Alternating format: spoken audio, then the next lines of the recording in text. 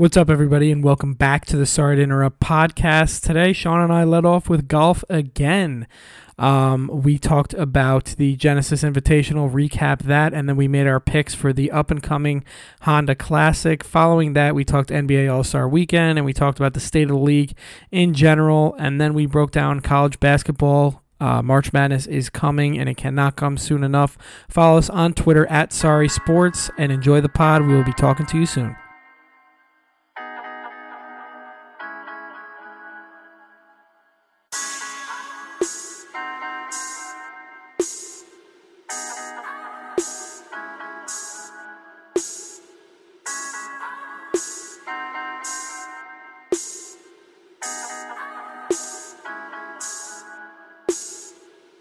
What's up, everybody, and welcome into episode 280 of the Sorry to Interrupt podcast. We're here on a Monday rundown in a very dry point of the sports calendar, Tom, but we're ready to go. How was your weekend, man? It was good, man. I wish some of this warm weather on weekdays would carry over to the weekends, but beggars can't be choosers, I suppose. Were you able to get out on the links or no? I did on Sunday, regrettably, because it was freezing cold, but I had a decent round yesterday. Broke 90, so I'm happy with it. Good man. Well, we're going to actually lead with golf today, Tom, because I think now is getting to the point where if you can pat yourself on the back for being a savant, I think that we could lead this pod with you wanting to give me some flowers. Yeah, man, good pick. You pick the greatest golfer since Tiger Woods to win a tournament. Great job by you.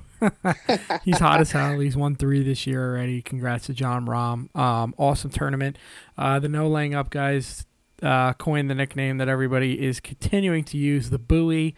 You cannot sink this guy. He just plays steady golf, shoots between a 65 and a 68 every single time he goes out there, and you're going to have to play some of the best golf of your life for the entire 4 rounds in order to beat him if he keeps playing at this level, which he pretty much has since the even before the U.S. Open that he won when he was doing that at Muirfield Village at the Memorial Tournament before he got COVID. That's when I really think he started to get hot. He's the best golfer in the world, no doubt about it. Kind of like the Talladega Nights, where he said, what did Ricky Bobby say? Where he's like, "I'm the best in the world. I wake up in the morning and I piss excellence." That's Jon Rahm. Straight. That's Jon Rahm for you. And Max Homa tried to play the best golf of his life and beat him, and he came damn close, but Rahm is just too steady. Well, the way I took it was Max Homa did not lose this tournament. Patrick Cantlay did not lose this tournament. Jon Rahm just straight up won this tournament. And what I liked about with Homa at the end, he was getting emotional talking about how badly he wanted to win. I mean, that's the passion we want to see on the PGA Tour. He played his fucking balls off in this tournament, including all the way through Sunday. But, man, Rahm, what I give him so much credit for, and I can see why he has that nickname coined by the NLU guys, is seriously, he looked like he was going to be faltering. I watched 10, 11, and 12 before I went back out, and I was like, this is getting dangerous. And, he's talking to himself. The body language isn't great. He's not hitting the best shots in the world, but he's saving himself. And I'm thinking, well, Homa, if he continues to play this well, is probably going to catch him. And unbeknownst to me, Rahm was able to collect himself and play, finish out the final round as he has quite often lately as the number 1 golfer in the world. Yeah, I think he's officially the world number 1 now. Scotty stole it. Or didn't really steal it, but took the title, winning Waste Management. But I think Rahm has taken over. I will verify that for you. But I see a lot of parallels between Jon Rahm and Max Homa. Beginning of their careers, I think the thing that held the both of them back was their heads.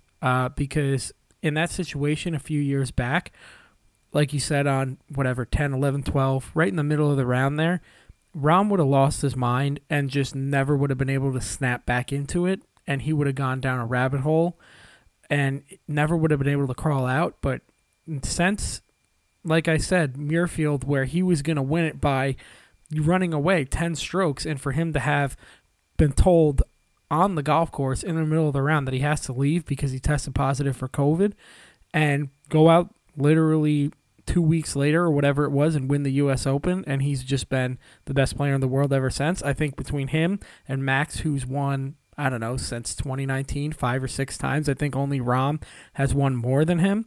Both of them have just shown that their mental game is just as sharp as their golf game, and they're two top 10 players in the world because of their mental game.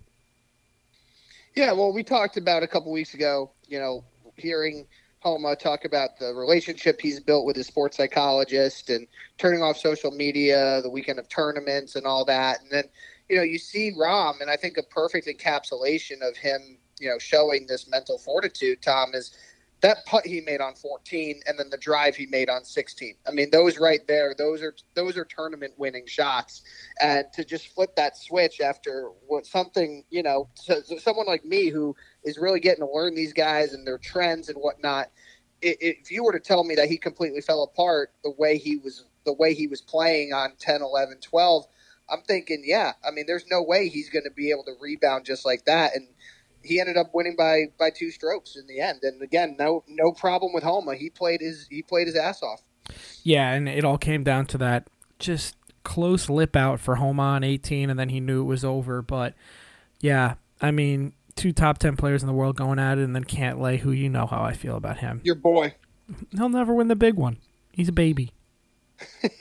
Hell of a golfer, yeah. But I'm not a big fan of him. No, I know you're not. I don't know him, but personally, his game he's just never going to win the big one. Max, I'm going to continue to root for him to win the big one. He's got a big one coming up in a couple of weeks in April. But yeah, awesome tournament. I really, really like seeing how Tiger played. And the reason for that was because the clubs that you would think how old is Tiger? 44? 47. 47. A 47-year-old guy would struggle with, and he did struggle with coming off that car accident. I'm not going to say they're, early 2000s Tiger, but I would say they're pretty close to 2019 Masters Tiger, and that's his longer clubs. And the thing that Tiger will be able to get back with playing more tournament golf is his short game, and that's what looked rusty in this tournament. Yeah, his putting, that was his biggest flaw to me, where you know that I've watched plenty of peak Tiger, whether I was super into golf or not, and the putter is what clinches him many of his tournaments, and it wasn't there for him. It was inconsistent at best in this tournament. But I mean, Tom, looking from, he has the ferocity in his drive, he has the elegance in his swing, the club head speed looks great. Just looking at his body language, his biomechanics, his landing looks great. His stability looks really good. The torque he's creating through his body looks really, really strong for, again, a guy who basically has a reconstructed ankle and lower right leg. I was really impressed that he held up. And I know he said today that, or maybe yesterday after the tournament, that he wants to play every major and then maybe a couple of other tournaments here and there. Can he hold up for 4 majors, I guess, a year is what I have to ask you, because that seems to be quite the commitment, where I think at this point, every time he says he's in the running, we're just going to be happy. Yeah, I think that's what we have to be happy with, just the fact that this guy's even on the course. And I think Tiger is going to make more cuts than he's going to miss when it comes to these tournaments. But the 4-round marathon, you can see that he tends to taper off on, the back 9 on Saturday and then the 18 on Sunday, because, I mean, he was looking pretty good there. The first 2 days, I think he finished at -3, -4 on Friday. He looked good Saturday too, at least on the front 9. Yeah, and then I just think, I'm not into the biometrics of the human body as much as you are, but those are not easy courses to walk, and walking 18 holes alone, I mean, he said it himself. The swinging isn't really what kills him. It's the walking, and then the swinging after the walking that kills him. And I just think, on day 3.5 to 4, it takes a lot out of him. So do I expect him to win another major? No, that would be, we thought 2019 was good. That would be literally the all-time. He would eclipse Phil when he won that PGA. It's just one of the greatest accomplishments, if not the greatest accomplishment in sports, but I do think he'll make a lot of cuts. Yeah, I think he will too. And again, too, it's not just the consecutive days that interest me from, just the ability of his body to hold up, but it's the staggering of times. He was a late tee time on Thursday, and then an early tee time on Friday, and that's a very quick turnaround for a guy that it takes so much out of him and so much demand on his body to be able to just do that, even if they were 24 hours apart, let alone about 16 hours apart. So I was very impressed with him again from just his swinging. It looked great to me. The putting obviously was inconsistent, and I'm sure he's going to be working tirelessly at that. It's just his endurance, man, and it's just how can his body stabilize that ankle and lower leg for 4 rounds, 4 or 5 times a year. Yeah, no doubt about it. I don't know. You don't think he'll win another major, do you? I just can never count these kind of athletes out. We talk about it on our NFL pod with Brady and Rodgers. We talked about it with LeBron and some of the others in the NBA. It's a different sport. I get it. He's been through so much trauma physically. But, again, I think I would be more concerned if he was talking about how on his putting, he can't stabilize on that leg properly and it's throwing off his putter. I would be more concerned if he said when he finished his swing and on that right foot it feels like it's going to give out on him. If he can just build up the endurance, like I said, 4 to maybe 6, 7 times a year, man, I don't put anything past him. Would I bank on it? No, but, I mean, you seem to say that there's no chance in hell. Oh, well, that's strong. That is strong. Well, you said he's probably not going to win another major. Well, that's different than saying there's no chance in hell. From your tone of your voice, it didn't sound like you had a lot all of right, confidence. How about an analogy for you? Because I love doing these. If we saw, if we saw an absolute, what would you be more offended by? And this is, I'm just want to use this as an example to say what you're doing to me here. If we were sitting at a bar, okay, and an absolute 10, a knockout, a smoke show, whatever your opinion of that is. However you think, you just think that this girl is so hot, and I do too, or guy. We're not going to judge here, right? But whatever. And I don't know what guys you think are hot. You talk about some of these guys on tour, and would you? There's some good-looking guys out there, but would you be more offended if I said, "Yeah, I don't think you're gonna get her," or if I said, "Yeah, dude, there's no chance in hell"? I think it depends on the tone of your voice. Well, that's exactly right. And it's the words and the tone of the voice. And you said, well, you said there's no chance in hell. No, I said I don't see it happening. I don't think it's going to happen. Right. I just want that on wax because if he does go out there and win it. I wasn't trying to do anything to you. It just sounded like I was hearing it that you don't believe it's going to happen. I think there's a chance. I don't believe it's going to happen. Is there a more than 1% chance? Of course. It's fucking Tiger Woods. And he hits a golf ball better than most people do anything else. I didn't know it was going to trigger you that much. I'm just defending myself here. I thought that was a good analogy. That's a fine analogy. It was one that I'm not surprised you went to either. Let's talk about the Honda Classic and preview that. Give me your foursome. Give me anybody that you feel pretty good about this week. Well, I'm looking at the field now. I'll give you a foursome. I'll throw something together here because this is not an elevated tournament. We talked about to combat the live thing. They elevated a lot of tournaments, raised the purses, and they basically, I want to say, pretty much made it mandatory for the top 50 guys or whatever you want to say to play, and this is not one of them. The previous 2 were. So, Sean, if you want to go on and look to make your pick while I'm making my foursome, I will quickly text you the field because I am actually pulling up the field right now. I just sent it to you in a text as well. Thank you. I know you're new to golf, so you're probably not going to know too many names in this. I don't really know how many top 50 players are in it, but I'm going to throw you a foursome here, okay? All right. First guy I got, this guy bursts onto the scene, skipped college. I don't know how the hell he got on the Korn Ferry Tour or whatever, but he hits the ball a mile, lefty. I've been following him since he pretty much came out. I don't know how to pronounce his name. You might want to help me out here. I don't know if you will either. Ashkay Bahada. Oh, yeah, I got nothing for him. Just hits the ball a fucking mile and is supposed to be one of these tournaments he's going to break through. Another guy I got, and this is more of a personal rooting, because he went out with a major injury and has a couple exemptions and needs to play well in order to earn his permanent tour card back. and that is Zach Blair, big friend of your new favorite podcast, No Laying Up. Been in a lot of videos. He actually did a tourist sauce with them in Australia a couple years ago. I really want Zach. That's more of a willing it. I need him to play well. And then I'm looking at another guy here. Where is it? Not Eric Burns. Where the fuck? I'm trying to find Cam Davis. I think Cam Davis is going to win it. He's the best player in this tournament. Cam Davis is, if I'm betting on anybody to win outright, it's Cam Davis. And then let's see, my fourth on the list here of guys I just want to see. Oh, Billy Horschel. I'll throw Billy Horschel in there. Oh my God, I was literally just going to say him. That's great. Yeah, Billy Horschel, probably the highest ranked guy here. If Tom Kim was in here, who I said I needed a guy from the area of, the Asia area, he's slowly but surely going to creep his way in there to my fourth and my foursome. If he was here, I'd pick him, but I'm going to go with Billy Horschel. So if you want to give me one pick, go ahead and give me one pick. Can I guess who you're going to pick? Sure. Shane Lowry. No, I was actually going to go Matt Kuchar. Matt Kuchar.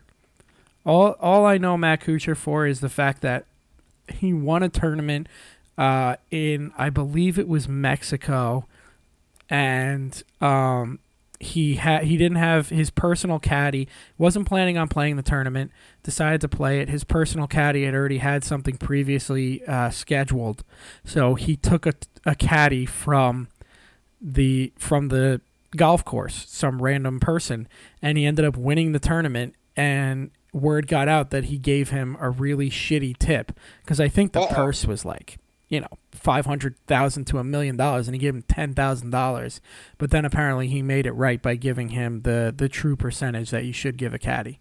So that's between that and being a Tiger Woods, I'd say, just coattail rider, that's what I know Matt Kuchar for. So if you want to make that pick, go ahead. I've just heard the name. I know the name. It's a familiar name for me outside of the regulars. And yeah, that's not great. That's not a great look. I'm glad he eventually did right. But listen, you can't do something like that. That's wrong, and that's a character assassination if I've ever seen one. But that's your guy, though. I'm going to take him in this tournament. He's not my guy. My guys aren't playing in this tournament. I'll make another pick for you. Erik van Roykenen, very good player. Okay. I think he's from South Africa, and he's got a great mustache. So that'll be your second pick. And Lowry you can throw in the field there because he is a fellow Irishman. Well, then let's just add a foursome in here. Yeah. So go ahead and give me a fourth. 3. Let's go down here. Trying to find somebody else I know, or at least I've heard the name. Let's see. I appreciate you trying, by the way. I want the fans to know that. Yeah, I'm making an effort here. Webb Simpson. We'll go Webb Simpson. He was the first next one that looked familiar. Webb Simpson, Harry English. We could go there. You could go a lot of ways. Harry Higgs, big boy, took his shirt off at the the Waste Management either last year or the year before. All right, so those are our picks. Those are on wax. I'm gonna have to re-listen to this and write those down because I already forgot my picks. It's all right. It's not one of the main bets. Have you watched any of the Full Swing yet? I haven't had time to watch yet. That's going to be this week with very little sports going on. So. Mm-hmm. Okay. Yeah, NBA. Have you watched more of it? I think I'm on episode 5 or 6. I haven't really watched too much. I may watch more tonight just because, like you said, NBA's on a hiatus and there's really not much else going on. Yeah, this is a good time to get that content. Honestly, man, I listened to the whole NLU recap today, a couple other golf things in prep for this pod. So the content is there. It hasn't been the Netflix series, but I've been getting my full share of golf. That's for sure. Yeah, NLU's doing it big. KVV, adding him is pretty huge. Getting a real big J journalist there. He's already written probably 1 million words for them between Twitter and their website. You should check out their YouTube, by the way. if you're ever bored. And I don't know if you're a YouTube guy. I'm a big YouTube guy. Yeah, I go down the YouTube rabbit holes, no doubt. Yeah, I mean, their tourist sauce is incredible, as well as their Strapped. But I also like that just because I'm a golf sicko and I love watching golf. All right, let's talk All-Star Weekend. First question, did you watch any of the festivities? I saw the highlights of McClung. That's it. Yeah, I am the same. I saw the highlights of McClung, and then on Instagram, I just saw, a LeBron off the backboard alley-oop to himself, and Tatum scoring a lot of easy points. I think they got to do something with this game. It's becoming very similar to the Pro Bowl. I know the All-Star game is something that's really hard to do. The NHL, I know we're not hockey guys, but, those games are usually like 13-10 or something. Like, they don't try, man. I mean, this was a 184 to 175 game. Michael Malone, the coach of the Nuggets, said it was the worst game he's ever seen. Jaylen Brown called it a glorified layup line, which is true. Like, I think we're getting to the point now where between load management and a lot of these guys not wanting to play anyway, I think a lot of them don't even care about being all-star. They want to be named all-stars. They do show up, too. They do show up. Because it's a big party. Yeah, that's why. They're not showing up to want to play in this game. So, I mean, I don't know, man. Do you have any ideas of ways that they could fix this, or are we just getting to the point where this is eventually going to become like the Pro Bowl, and they're going to do some some Pro Bowl games or something? I don't think they'll do that just because you can play a pickup basketball game and not get hurt, and that's probably why they don't play so intensely, because if you put something on the line and these players start playing intensely and then somebody gets hurt, then it's going to be a complete 180. And I don't think they're ever even going to go down that road. I have to give the NFL credit. It didn't work, and it absolutely sucked, and I never watched the Pro Bowl anyways, but at least they're trying, I guess, with the flag football and all that stuff. But for the NBA, I mean, Saturday night was always the thing, and that's kind of fallen off. I mean, McClung had that dunk contest. I have to say, I watched the highlights. McClung won it clear as day. But a couple of the other guys had some really, really good dunks as well, outside of Jericho Sims. It's like, cool, dude, we get it. Like, you could stick your arm in the rim. Like, how many dunks are you going to do with that? Yeah. But, I don't think it'll ever be the same. I do think it'll always be around because it is such a big deal. Like, everybody who's anybody goes to All-Star Weekend, unlike the Pro Bowl.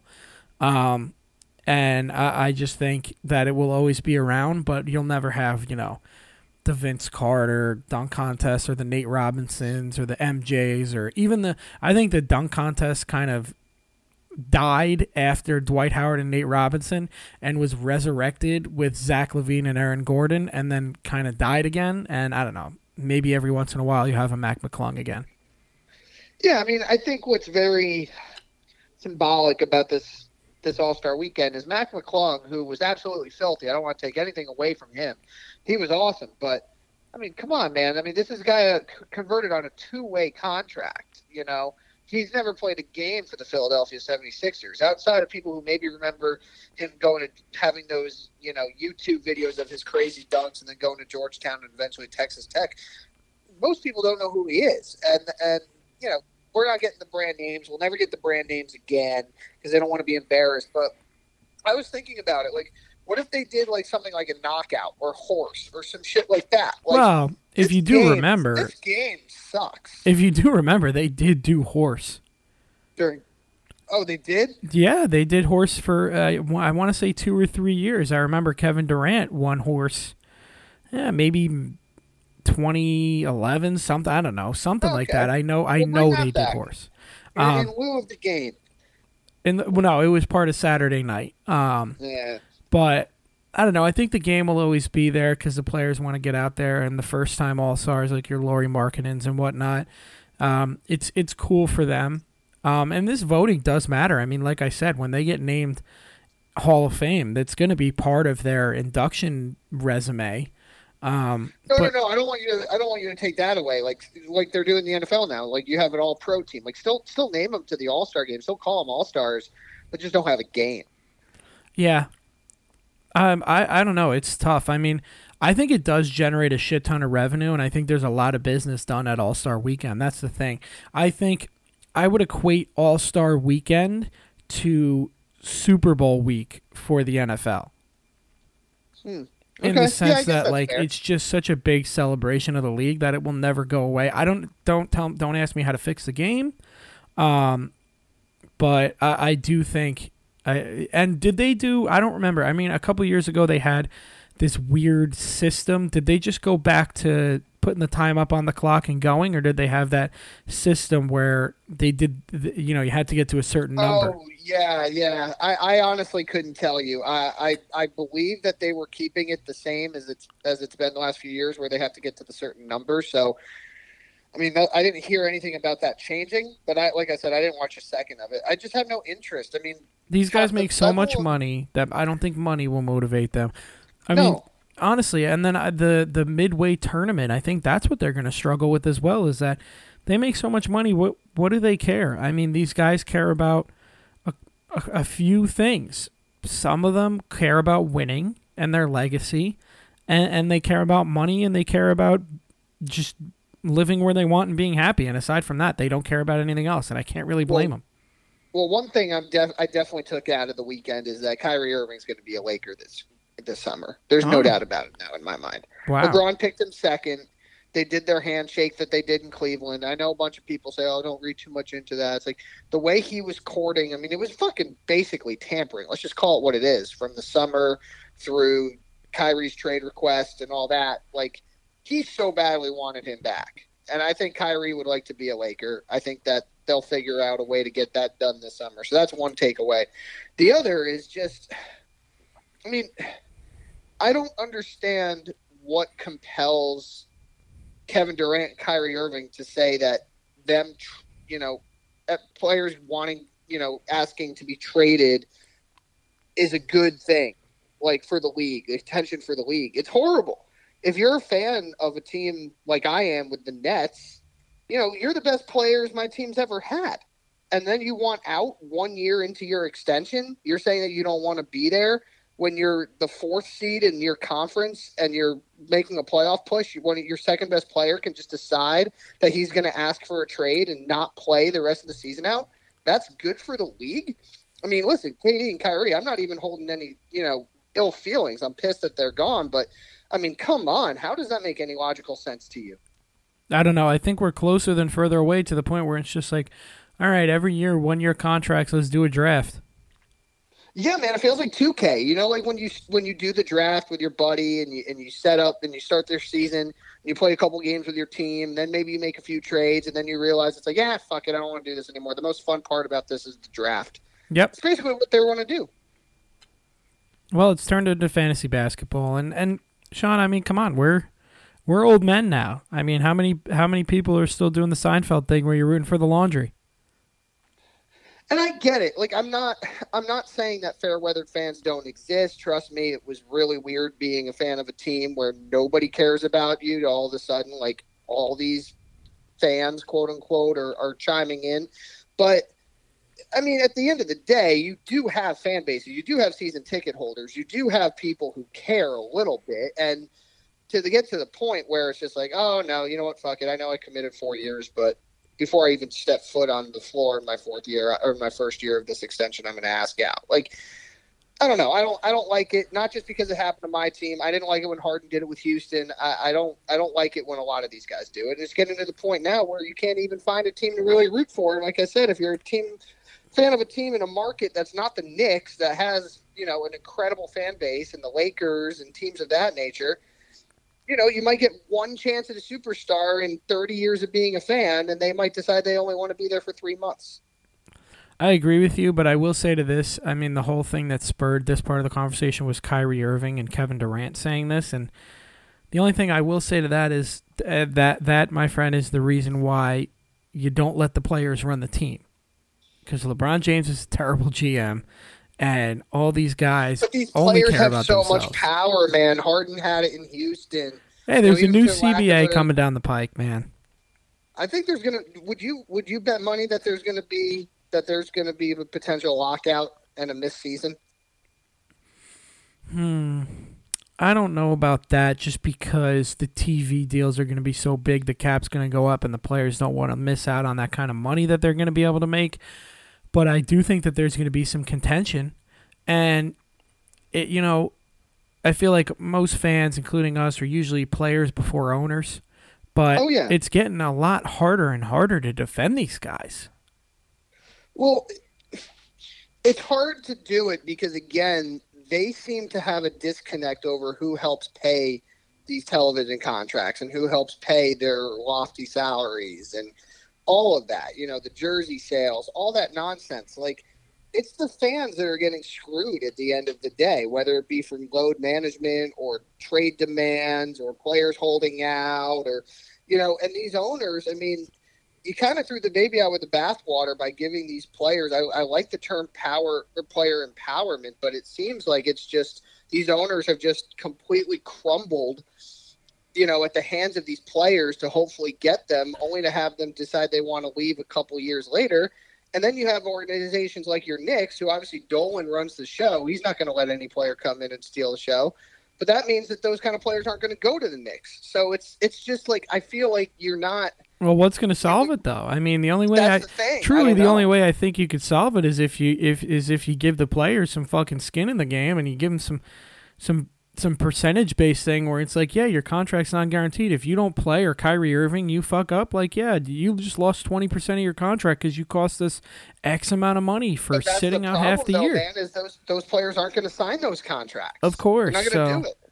I mean, it's at the point now where they become spoiled little, some of them, not all of them, of course. I mean, LeBron James plays every single game. A lot of players, for the most part, play every single game that they can. But in those instances like that, they've just become, the power has shifted way too far. And to your point too, players make terrible GMs. So when they're given the autonomy to basically tell the owner what to do with their money and tell the GM to basically abandon every plan that you're being hired to make to appeal to these guys. I mean, you look at a situation like Houston. They gave Harden everything, and then he just decided he was going to show up fat and out of shape. I mean, it really is pretty crappy the way it's been done. And I know the league's in a good place financially. It's in a great place financially. You have stars all over the place. You have young stars all over the place. There's great parity in the league. There's going to be even more when Wembanyama comes in. But my thing, I don't know, man. I think I can totally understand the fans who say, you know what, screw this. I hate the NBA. My thing that really kills me is that, these players where it's like, oh, we have to do right by the player to keep our image in the league. For like, look at the Kevin Love situation where the Cavs wanted to look good or whatever, and Kevin Love, I think healthy is still an asset, and I think he's really going to help the Heat when he gets himself healthy from that hand. But it's like, why? It's like none of these players have given you any reason to believe that they're going to repay you for that goodwill. They're going to say thanks and then do whatever the fuck they want, and then maybe they'll screw over the next team that they go to. And honestly, for me, it's like, when you let the players, run the show, or whatever analogy you want to use. I mean, look at the Nets. Look at the Lakers. I know they got one ring out of it, but they're completely mortgaged. Over the past few years, when has that worked? It's like, I'd be much more interested to see an ownership or a team stand up to one of these players and be like, no, you're under contract, and what are you going to do about it? You're here for the next 5 years or whatever it is, and if you don't want to play, it's just like any other job. If you're not going to show up to work, then you're not going to get paid, and that is what it is. And I don't know what owner's finally going to stand up and do it, but it's like, what's the alternative to that? Oh, we're going to give in to his needs so that our image is good in the league? It's like, okay, so the next player that comes just knows that they can get the fuck out of there too. None of these guys care. It's such a good point, because we literally did talk about it with the Nets after the Durant trade. It was, well, Sean Marks and Joe Tsai wanted to do right by Durant because they absolutely loved him, and they sent him to Phoenix. It's like, okay, Phoenix gave the best package, so that helps. But what if they did say, you know what, fuck it, we're sending you out to Memphis, and you're going to enjoy it down there. Or they said play. We're not trading you. Are you crazy? I mean, look at I've got two examples off the top of my head that worked out swimmingly. Kobe Bryant was burning Los Angeles to the ground, going on Stephen A. Smith, saying that he wanted to go to the Chicago Bulls or he was going to go to the Clippers or whatever. And Jerry Buss, because they were talking about trading him, jumped in front of the train and said, we're not fucking trading Kobe Bryant. And guess what happened? He got over it, and they fucking got 2 more championships out of it. And the same thing happened in Houston with Hakeem Olajuwon when he wanted to leave. And guess what? They told him, no, we're not fucking trading you. You're one of the greatest talents of all time. And a few years later, they won back-to-back titles. This is also why you have to give Steph Curry as much credit as any superstar in the history of this league. Because 3 years ago, they were awful, and they drafted 2nd overall. And 2 years after that, or 1 year after that, rather, in the main COVID season, they were really bad again. He got hurt, and they were, they were playing in a play-in. They were a really bad team. And he easily could have asked out. He could have said, you know what, listen, Clay's hurt. Our dynasty's done. I want to have a chance to win more. And even though I love it here, I want to go somewhere else. And he never did, and he stuck through it, and he ended up winning another championship. And that's just, you need to hit right with having very unselfish, great superstars who welcome the challenge and adversity of maybe this season isn't going right for you. And we have too many guys in this league who, if every single wish and desire is not catered to, even at the complete expense of the franchise, then these organizations are going to crash and burn. I mean, my team did as well as they possibly could, but we went from talking about them as a dark horse championship team to, hey, maybe they can push a first round series to 6. And it happened within the span of a month. Yep. No doubt about it. And that's my only argument. And I don't see a change. Something needs to change, really, because I think this league it's so popular and it's printing money right now, but it's also in flux, and I think people are getting really frustrated with it, so it's kind of teetering on the edge, but I don't think it ever will change. That's really the issue, but it is frustrating to see because of all these trade requests and whatnot and nothing coming of it. Trade requests that get, that they get granted. And there's and I don't see any ownership group doing exactly what I said should be done, where it's like, look, none of this we're going to cater to the player has worked in recent history. No. So I'm just going to tell you to fucking play because I'm your employer and you get paid very handsomely. So go do your job. It sounds great, but, for very successful business owners and unbelievably wealthy people who have made their money, capitalizing on other people caving into them. Look at Joe Tsai. Completely helpless. Look at Joe Tsai. I mean, what does he own? What's the company that he owns? Alibaba. That's what I thought. Alibaba. So could you imagine in his real life work world if he had somebody that was really important and very talented, and I guess you could say somewhat irreplaceable, like a Kevin Durant or a Kyrie Irving, maybe a programmer or somebody that's just very talented at what they do. Of course, he's going to cater to them a little bit, but if they came out making the outlandish requests in the world that he knows, do you think that he would just give in to them as the guy who runs the fucking company? Absolutely not. So let's just treat it as black and white. Yeah, I think that the NBA in itself, between the load management, I know that started with Popovich, a very, one of the top coaches in the history of the sport, in the history of American sports. He started it, and then the players seem to really enjoy it, and they certainly are not going to say on the second half of a back-to-back with a little bit of a tight neck that they're going to absolutely have to suit up and play. That's not. I think in baseball now too. Football's really the only sport where we're seeing guys play through these injuries, man. I think, and the other thing about load management is I think it's bullshit now because I think it's gone from San Antonio to those early teams that were truly analytically based, where they had numbers to back up player performance and player injuries, and this is how many games they should go before getting a day's rest and whatnot.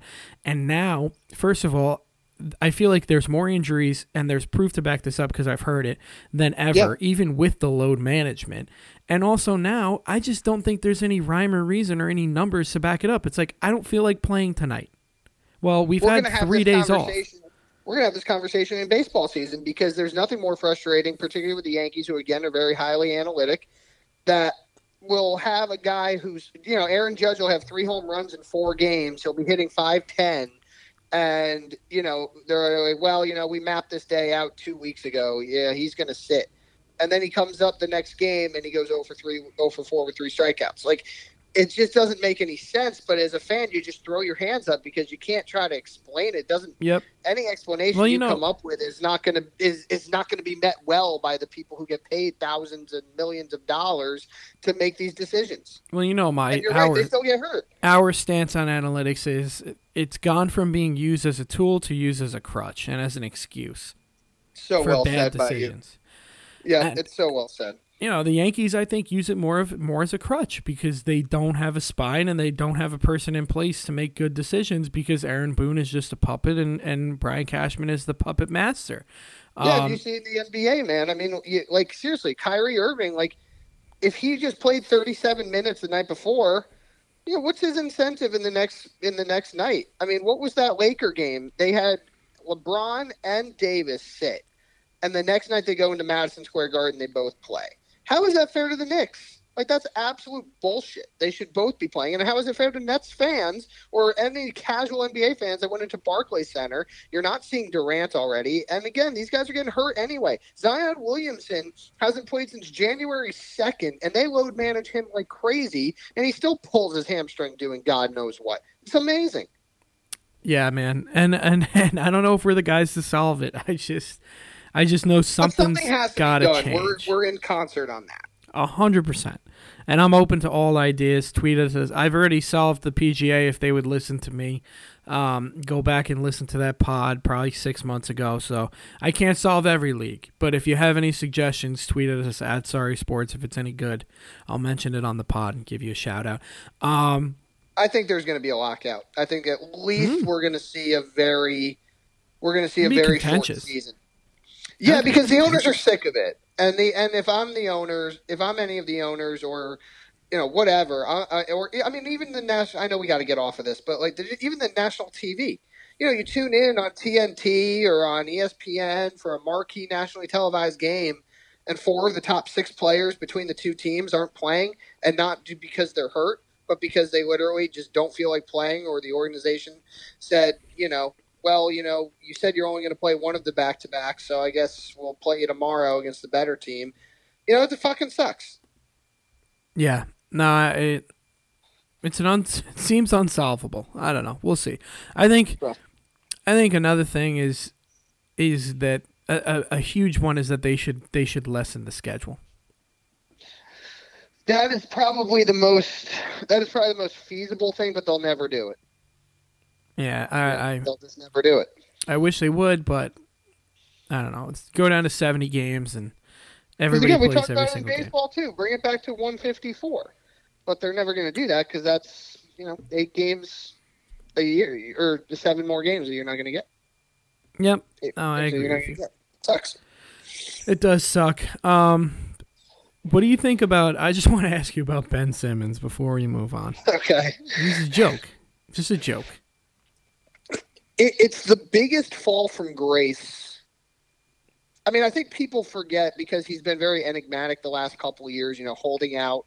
Obviously, let's rewind back to June of 2021 in the end of that Atlanta series.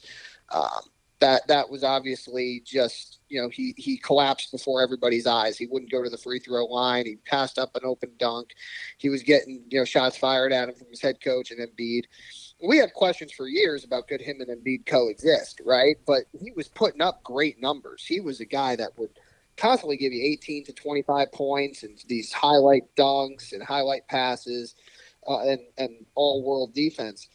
Then he holds out of camp, requests a trade, doesn't get traded, only gets traded because my team had another disgruntled superstar that his team wanted, so you do 1-for-1. Is he going to play? Is he not going to play? Doesn't play at all last year. Gets his back surgery. Comes in this year, looks awful, misses a little time, has like flashes for a 10-game span where it's like, okay, it's not what he was, but this looks promising. He's talking about how he wants to finish fourth quarters, doesn't like how he's being benched. And now you have a guy who literally, the head coach, Jack Mullen, is saying, I don't know what lineups to play with him. Because you can't play him with Claxton together. You can't play him with other guys. He's ideally on a perfect team because a bunch of these players can shoot. It's unbelievably tragic, man. I mean, this guy he's nothing. He is not worth the last spot on a team right now. And he's being paid $36 million. And he's not fun to root for at all, even a little bit. And I think that this summer the Nets are going to have to attach some of these draft picks they got or another, unfortunately, really good player just to get him the hell out of there because it ain't going to work. It ain't going to work anywhere. I mean, I don't know. Might as well just buy him out. Well, you can't do that with that money. I mean, I think the hard part with it is, man, it's just if not now, when? Seriously, If not now, when? You don't have two, huge stars on your team anymore. This can kind of be your team now, as weird and crazy as it sounds. I mean, you look at Markelle Fultz, who's had a resurrection in Orlando, and the best thing for his career was getting out of Philly. And I know he's dealt with injuries, right? But he loves basketball. He's just had a hard time staying on the floor, and he had to get himself right. And I think being in Philly was tough for him. Ben Simmons has no interest in playing basketball. I know that's a popular narrative that Simmons and Russillo talk about and other people talk about because I feel like it's the flavor of the month and everybody just has to say it to give their opinion. I watch every Nets game that I can. Dude has no interest. He does not look like he has any interest in doing what it takes to make any kind of plays that contribute to wins. Yeah, it's a shame. It's a shame. I know you guys, your hands were forced, but it's a tough turn of events for the Nets. And honestly, there may be one more chance for him because people are still talking about the Nets. And I hate to say it, but the Nets are going to go off into obscurity probably the start of next season. And maybe that's when he turns it around very quietly. But if not, he's looking more towards done. I think people are starting to not talk about them now. And for rightfully so. They have a bunch of nice young players, but there's nothing, if you're a casual fan, that makes you want to watch the Brooklyn Nets. I think Bridges, honestly, and I know we're going long on the NBA here, I think Bridges has a chance to be like the third best player on a title team. I think he's that good. I like him and Johnson. I'm a big Cam Thomas fan. Nick Claxton should be a defensive player of the year, top 3 finalist, if not the winner this year. He's been awesome. They have building blocks, and now they have assets. I like overall where the direction of this team can go when you don't have superstars, putting their hands in the cookie jar and telling the GM what to do. But they're only good. They're going to be obscure unless they get another transcendent marquee talent name that everybody knows. That's because they're a second division team. Hold your chips. That's all they've really ever been. Hold your chips, which you have a good amount of now for LaMelo Ball and or Anthony Edwards, I suppose. Yeah, I mean, I think we talked about it. The Nets and Knicks are going to be jockeying for position for another one of these top players because they both have assets. They both have draft picks. They have young players who other great players might want to play with. And then it's just a matter of, okay, who gets that player? Because they will inevitably come about as soon as the summer. Yep, it always happens. All right, some buyouts we got to talk about. Russell Westbrook to the Clippers. How do you feel about it? You know how I feel about it. I think it's awful. I have no idea why he would go to I know why he would go to the Clippers. I have no idea why the Clippers want him. Agree. You agree? I mean, do you see any way in which this works? I think it makes them worse. No, I would take Reggie Jackson over Russell Westbrook any day of the week right now, and twice on Sunday. It makes no sense. It really doesn't. And it's another one of those, if you don't know the league and you just know the players, you think, oh my God. But I heard people talking today. It's like, oh, well, he can carry the load on the days that Kawhi and Paul George sit, or, he can go through those spurts where, he scores 15 points. And it's like, you just are saying the same thing that hypothetically would have been done with the Lakers. What are we talking about here? Yep. And then Bleacher Report, of course, which as we speak, I've officially decided I'm going to unfollow them on Instagram and delete the app. Of Yes. course, Good they for put you. up, a picture of, the three Kawhi, PG and him, and they made it look like as if it was Dwayne Wade, LeBron James, and Chris Bosh. Of course. It's just, it's such clickbait. It makes me sick. They're as bad as ESPN. They really are. Like, who that knows basketball thinks that this is a smart idea or that this is a big three? Nobody. No. Yeah, no, it's brutal. I'm going to unfollow them and House of Highlights right now. I love it.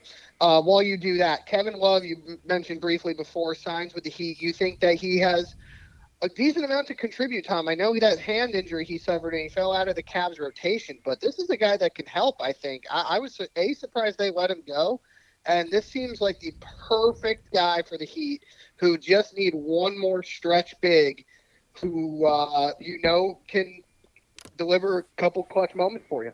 He's going to be so good for this team in about 2 to 3 weeks, and he's going to have so many situations where you're just going to shake your head that the Cavs let him go. And again, it's like, oh, well, they have to do goodwill by him because they want to look good. For what? For fucking what? If you wanted to say that to me in the 2010s or whatever, when people still believe that, fine. But now, clearly, the theory has been debunked.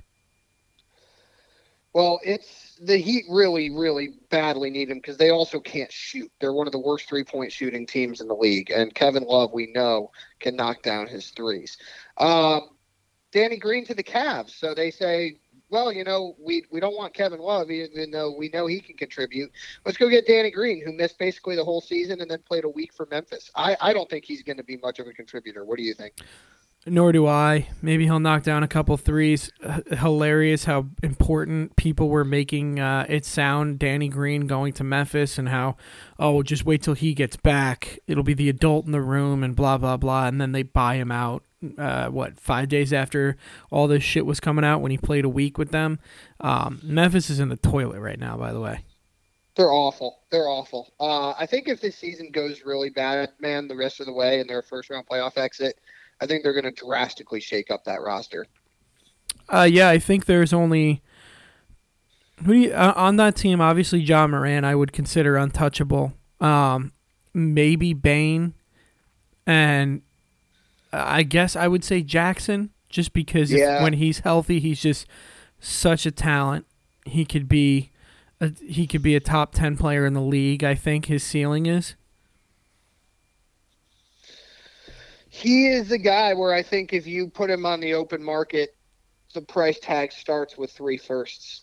Yeah, no doubt about it. I mean, another really good young player. Yeah, he's another guy who I know he bitches about it, but he should be considered for Defensive Player of the Year. He was named an All-Star, so he's getting his due. But I do think Memphis, there'll be a firing there. Brooks should already be gone, but he will be gone, and a lot of the other players there. Terrence Ross for the Suns. Cool. He's a shooter, I guess. Yeah, I mean, listen, they kind of had to nuke that roster, obviously, to get Durant. So you fill in Cam Johnson and Mikal Bridges with T.J. Warren and Terrence Ross. Not great young players, but these are savvy vets. I actually thought Kevin Love was destined for Phoenix, but Ross, I think, is good. T.J. Warren's going to help him. And, again, everything hinges. If you have Kevin Durant, Chris Paul, and Devin Booker and DeAndre Ayton, too, on the same floor, and they're all healthy and cooking, that can just break basketball. You don't really need anybody else other than to just make sure it's 5-on-5. Yep, no, I agree with you. And honestly, I think that's very telling of the Kevin Love thing, because I think if Kevin Love barely wanted to play but have a chance to win a ring, he would have gone to Phoenix. I think this shows that he's got something to prove and he's still got some left in the tank, because he's going to play a good chunk for Miami. He's going to get those Dwayne Dedmon minutes, and Dwayne Dedmon, for as awful as he was, he did play a decent amount. So I agree with you. He's going to have a big role there, and I feel like Miami got their guy. One more today, Tom, before we went on the pod. I saw a tweet that Patrick Beverley reached a buyout, and he is going to sign with the Chicago Bulls for the weirdest team and the ultimate doubling down team that I saw. Literally, I think it was Woj who tweeted, The Bulls are bringing in Patrick Beverley for their playoff push. Playoff push to what? The 9 seed?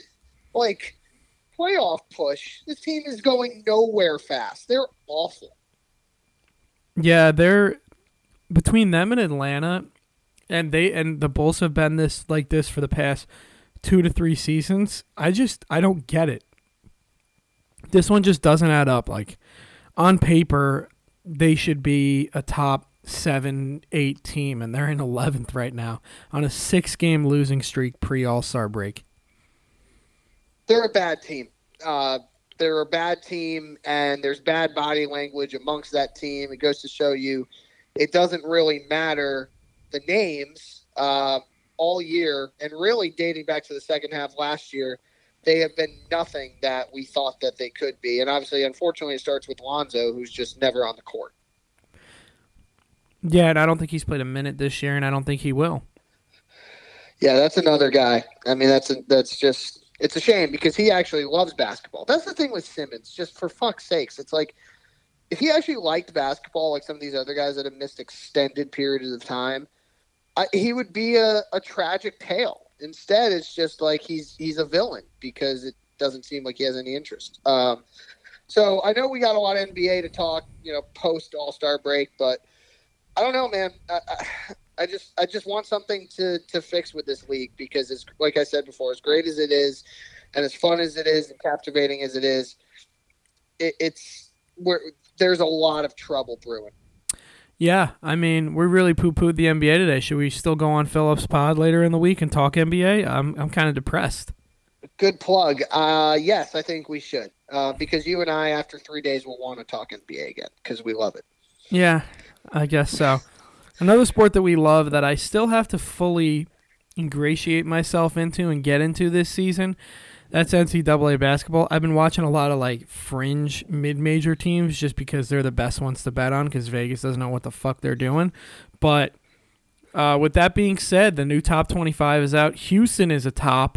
Always makes me nervous when a team from, like I said, not a little bit lesser of a conference makes number one and if they can hold on to it. But I think this team, it just feels different. And like I said a couple of weeks earlier, this is a guard league or a guard sport in the NCAA, and they have 2 to 3 very good guards that can win you a lot of games in the tournament.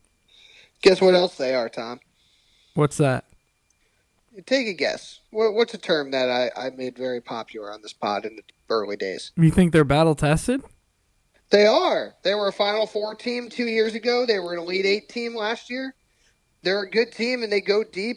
Kelvin Sampson has that team always really, really playing well towards the end of the season. So to match that great guard play. I'm curious when he's going to get a bigger job. I mean, that's his alma mater, man. I think he loves it there. Yeah. Sure. Until somebody comes knocking. Sure. Yeah. I mean, I feel like there's been some inquiries, right? Like he's been doing this for a while down there, at least 4 or 5 years. I know, but the ACC's been down this year, and one of those big blue chip programs might come knocking. Yeah, you wonder how long John Shire and Hubert Davis can keep those jobs. Although Hubert Davis got them to that. He went to a title game, didn't he? Last year. So yeah. But they have short memories in Chapel Hill. Yeah, that's for sure. Unless it's trophies. Yeah, I know. So the top 8 all won this week. We did have that, or this past weekend rather. We did have that flip at the top 2. Houston went to 1, Bama went to 2 because they lost during the week last week. But Baylor lost to Kansas. Tennessee was upset by Kentucky, and in a game like that, I was able to watch a tiny bit of this game, and it really says, Kentucky was unranked, but they have as much talent as anybody. I would they not always be shocked. do. I know, but it really does show because they played Alabama tight, they played Tennessee really tight, and those are 2 of the top teams in this country. I'm going to call it right now. I would not be shocked if Kentucky's in the SEC championship game after going through a couple of wins in the SEC tournament. Oh, I agree with you. And then they're going to lose in the first 2 rounds of the tournament like they do every year because when it comes to nut crunching time, Calipari doesn't know how to draw it up, and he's freaking out on the sidelines, which I've been screaming about since the birth of this pod. You have had that very strong take, and it has held up. It's aged like fine wine. I'm just going to put it that way. Yeah, I mean, how can your players be composed when the guy that's calling the shots is freaking out and jumping up and down on the sidelines with 4 minutes left in the second half? And how can you expect any kind of continuity when you have a brand new roster every year? That too. The one and done has kind of been, I don't want to say, I mean, there has been a few successful years, but not as successful as it should be. No, and I'm excited for that to be done. I'm excited for in a few years when the NBA is able to go with high schoolers again.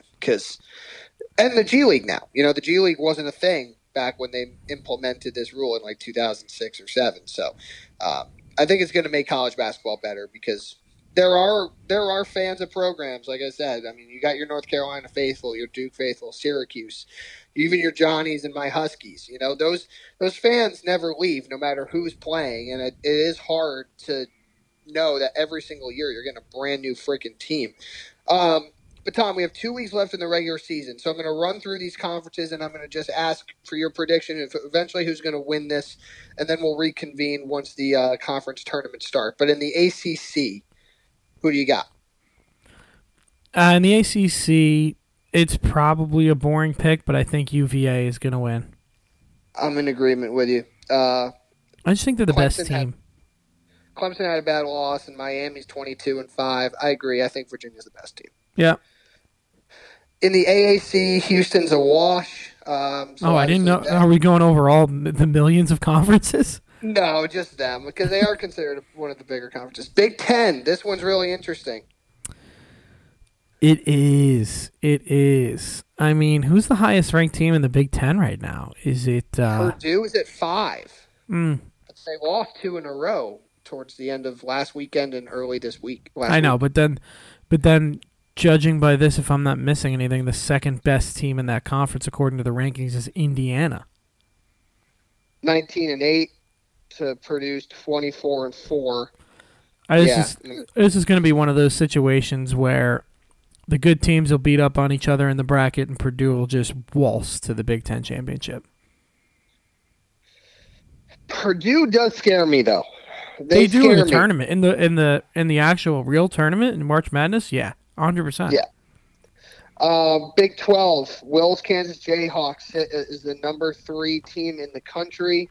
Texas is right there at 21-6 behind Kansas's 22-5. It's tough to bet against Kansas in the Big 12 championship. I feel like they win it every year, so I'm going to stick with them. Baylor's right there too at 20-7. They are. Very good team. They're long. I like Baylor a lot. And again, they have a lot of good guard and wing play. But I'm not going to bet against Kansas when it comes to a Big 12 championship. They seem to win it every year.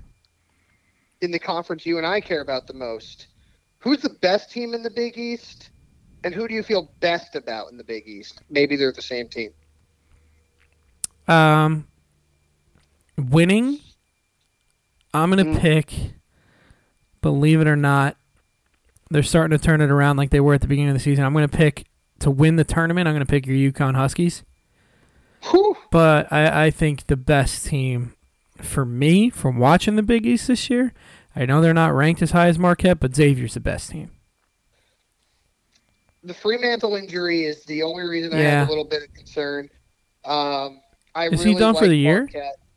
No, but he's still missing time. They have not said whether he'll be back in time for the conference tournament or not. I just love, what's his name, Soli Bohm? Oh, yeah, Bohm. He's a beast, man. Yeah. I like this Marquette team. I like Xavier too much. I just see them win. And another dark horse right there, right nipping at UConn's heels. We've got Creighton and we got Providence. Mm-hmm. This conference is loaded. I wouldn't be shocked if any of them are the champs at MSG. And, of course, St. John's has fallen off of late. UConn at St. John's at the Garden on Saturday, trying to get a little revenge from your win in UConn last month. 6-11 in the fucking conference. It's like you guys get off to a great start every year, and then You just fall apart when conference play starts. Let's start recruiting better fucking players.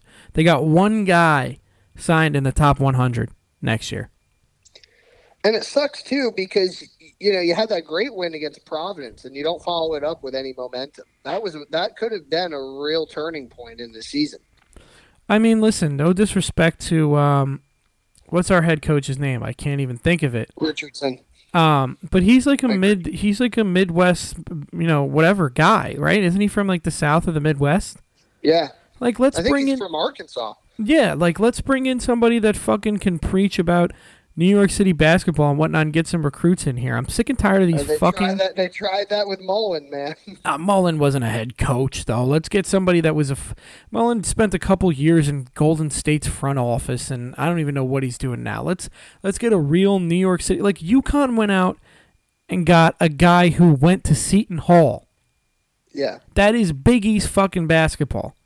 And he's getting guys that, yeah, maybe they're outside of book night, maybe they're not first-round NBA talent, every single player. Jordan Hawkins is going to be drafted in, like, the back end of the lottery this year, man. I agree with you, but he's recruiting a bunch of guys that will be very good four-year players, if not, and then one or two lottery picks, right? And that's what you have in the Big East. That's the epitome of all these guys, even the Villanova teams. I mean, you had your DiVincenzo's, and Brunson was a 4-year player, you know?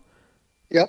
Bridges was a 3-year player for like 3 years, right? Like let's get this. Let's get our top 50 recruits in here, one or two of them, and then build around that with a couple of 3 stars, 4 stars, like they had back in the day with fucking D'Angelo Harrison and Sir Dominic Pointer and Phil Green and Rasheed Jordan. I mean, Rasheed Jordan, I'm gonna cry over him. The guy's in fucking prison now for attempted murder, and he was our lottery pick.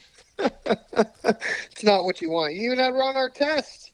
We had Ron. Yes, of course. I mean, those we are not getting those recruits. I mean, we're getting fucking graduate transfers that are here for 10 minutes, and there's no continuity between the team.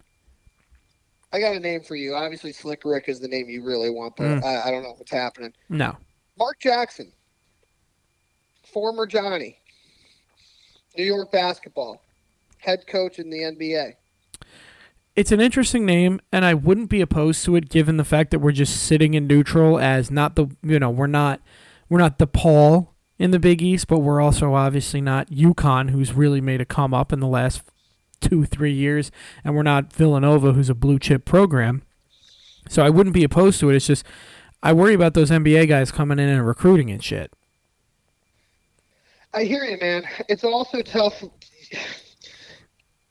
Those Catholic schools that haven't been great in a really long time, it's how desirable is that for some of these players? I mean, I think UConn's better because there's a lot of these players that were kids the last time UConn won a national championship, which was 9 years ago.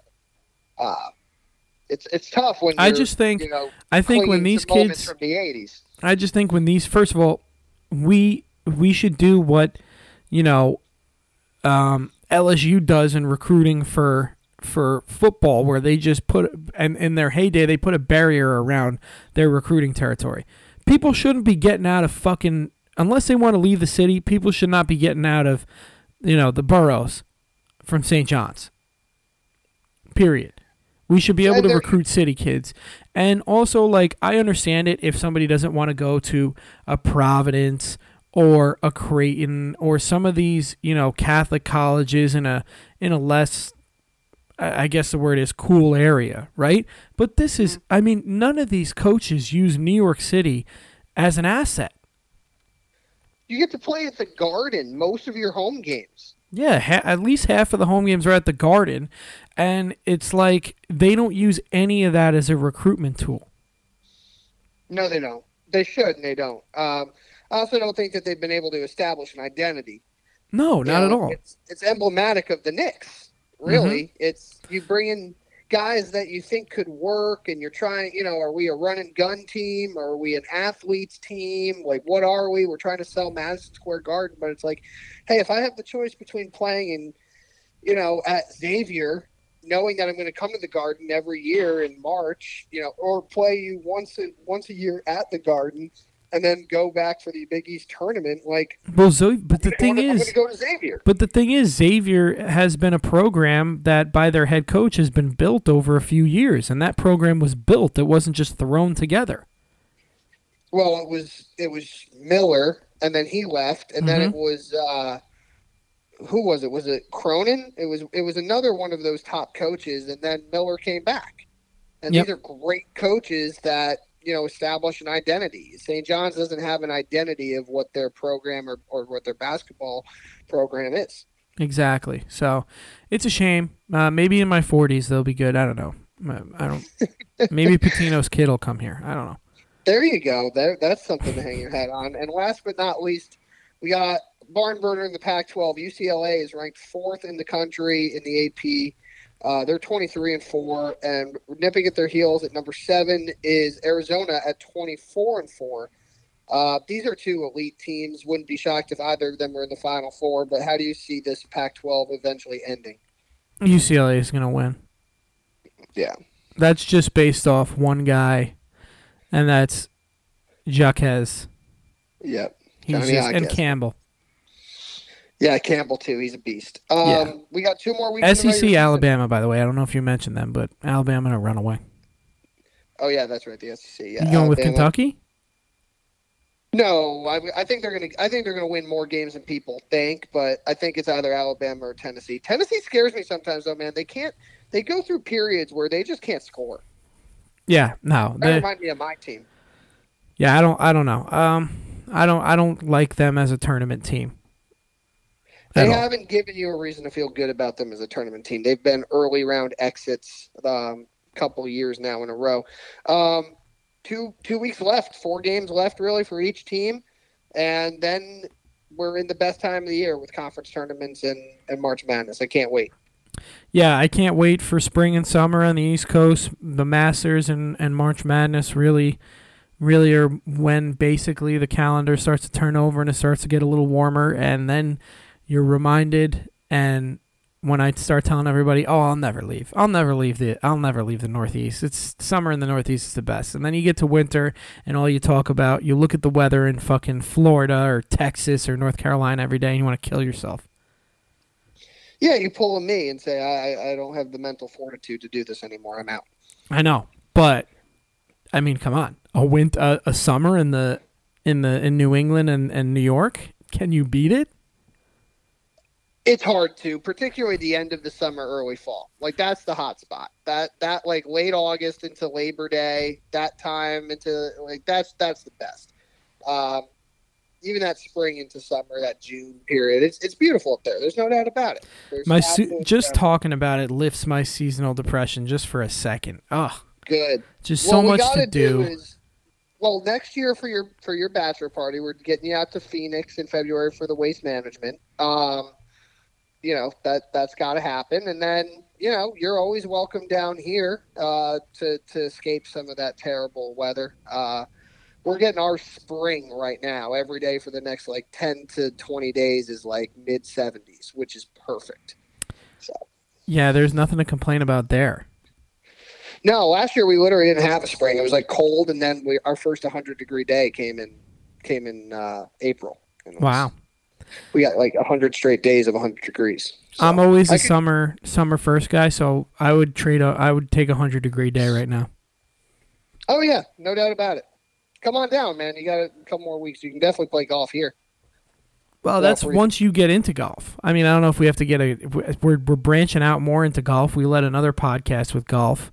I mean, maybe you get more into golf. I find it captivating, but I haven't found it pulling at me to want to play. Once we get a club sponsor, we'll get you a couple lessons. See, that's it. If it's free, I'm in. I'll schnurr for that. But well, that's what I'll do. Is you get in free, you get addicted, and then you'll pay whatever you have to. I like golf attire. I like golf. I like watching golf. I like talking golf with you. I like the culture around golf. I just don't feel like wanting to play it. It's kind of like I did baseball. I love baseball. I played it growing up at least, but I never have a desire to go grab go grab a Well, who coffee. who does that Toss. after you hang it up and you officially retire? Who the hell Nobody, wants to but do it's that? still one of those things where it's like, I love baseball, but yeah, it's just, yeah, it is what it is. That's just because you haven't had a great round of golf yet. That's all. No, I think the last time I played a round of golf was probably like sophomore year of high school. That's a Well, long time. listen, when we have you and I down there, it'll be good company. It'll be a good time, and I'll try not to have a meltdown. I've been very mature this year. I haven't broken any clubs. My friends will vouch for that. I've composed myself. I think that you're at a good point in life right now where you look at things a little bit differently. You don't have these irrational outbursts anymore. I'm proud of you. Well, yeah. The other way you got to look at it, and this is advice to any of the golfers out there that are just your whatever, like me, your mid-teens handicaps, if you will, or above that. What are you hit a bad shot? Okay, cool. What are you getting mad at? Like, what do you expect to get out of this? It's not like you're a professional where you're at the range every day and you're playing 9 holes, 18 holes of golf every day. You fucking suck. So what do you expect out of this? You expect to do nothing and just show up and be great? So what are you getting mad about? Yeah, I mean, I think for how you play it's all about the experience, and it's just like taking those incremental steps at getting better. You're not like, I'm going to shoot a great round today and all of a sudden I'm going to boost my handicap by 4 or 5 strokes. Like, it's no. No, not at all. And that's the thing. You can't get mad about it. You don't see you do see the pros throwing clubs, but Because they're the best of the best. They expect to be great. So when they go through their bad times, they can't say, well, it's not like I haven't done this before. yeah. Well, I mean, for me, it's like, yeah, I do expect to get better, but if I haven't fucking put the work in, what should I expect? I do love watching some of these guys, though, man, just get into the grooves where you just know every drive is going to be great. Every putt is going to be there. The short game out of the bunker, out of the rough. I mean, even from fairway to green, it's going to be precise. Like, you just see these guys get in their zone. You wonder when they're ever going to make a bad shot. It's like those dominant pitchers that go on those runs of like consecutive scoreless inning streaks where you're just like, the batter knows what's coming. They're just not going to get hit. Yep. No, it is awesome to watch. And I was thinking, the best thing about golf is too, we want to keep up with the NBA and all and whatever. It's like golf and the NFL are the easiest to keep up with because the days that it's happening, and also you can watch all the golf and you don't have to pay for all the extra shit. Very true. I can't watch a Sacramento Kings game unless I buy the league pass. I can't watch a San Diego Padres game unless I either illegally stream it or I buy the ticket. So that's what's great about golf is you can watch every single important tournament on the Golf Channel, which is included. And you can watch every single important football game pretty much between NFL Network and the major channels. Yeah. Yep. So we're trying 100%. to save money. That's why we're branching out to golf, everybody. That's truly the only reason is because we don't want to spend money on League Pass or MLB extra innings. Yeah, I mean, I use my buddy's MLB account down here for the Yankees, and then I have League Pass. It's just like, all right. Sucks having to pay for it, but it is what it is. You're right. Maybe for well, the 6 games a year. KD and Kyrie are gone. Maybe think about canceling that League Pass. Nah, man, I like my team. What can I say? I'm committed. And there's some rough weeknights in the winter where like you get home and it's like, oh, thank God they played tonight because there's really nothing else. That is true, and at least you're in that spot where you can do that. I can't watch. I mean, it's crazy. I can't watch the Knicks no matter what. I can't watch it on League Pass because it's blacked out. I can't watch it on Hulu because they don't have MSG, and I can't use the MSG app because I'm not at my mom's house where the location thing is supposed to work. Dolan coming through for you again. That's my boy. Oh yeah. Well, Tom, you plugged it earlier. You want to say it one more time where people can hear us later this week? Yeah, I believe on Thursday we will be doing another NBA, I guess halfway-ish mark season recap on Mike Phillips' pod, Just End the Suffering. We will be on there, and then I'll replug it and probably retweet it later next week.